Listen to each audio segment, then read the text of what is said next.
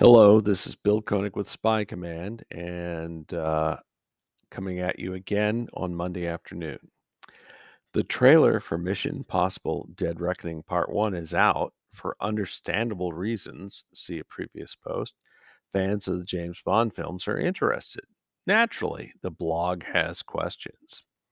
Is Tom Cruise's MI series ripping off Bond? You might not want to throw bricks from inside a glass house. Live and Let Die evoked blaxploitation films of the early 1970s. The Man with the Golden Gun evoked kung fu films from the same period. Moonraker evoked Star Wars and Close Encounters of the Third Kind, even using the same musical notes from John Williams' score from that latter movie. Moonraker also has similarities to the 1966 movie Kiss the Girls and Make Them Die. So, how would you phrase it? It depends on how well the ideas are executed. Movie audiences generally don't care about what ideas are borrowed from whom. They care about whether they like the movie or not. What makes Tom Cruise's Mission Impossible films different from the most recent Bond movies?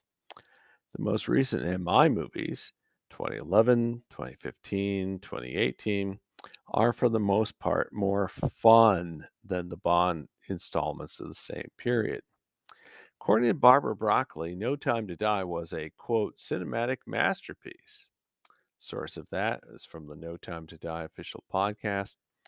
No Time to Die enthusiasts would agree. Others may or may not say they had a better time viewing the three MI films of the 2010s. This is all a subject for debate. The seventh MI film won't be out for more than a year. We will see how it goes. That's it. This is Bill Koenig of the Spy Command. I'll talk to you soon.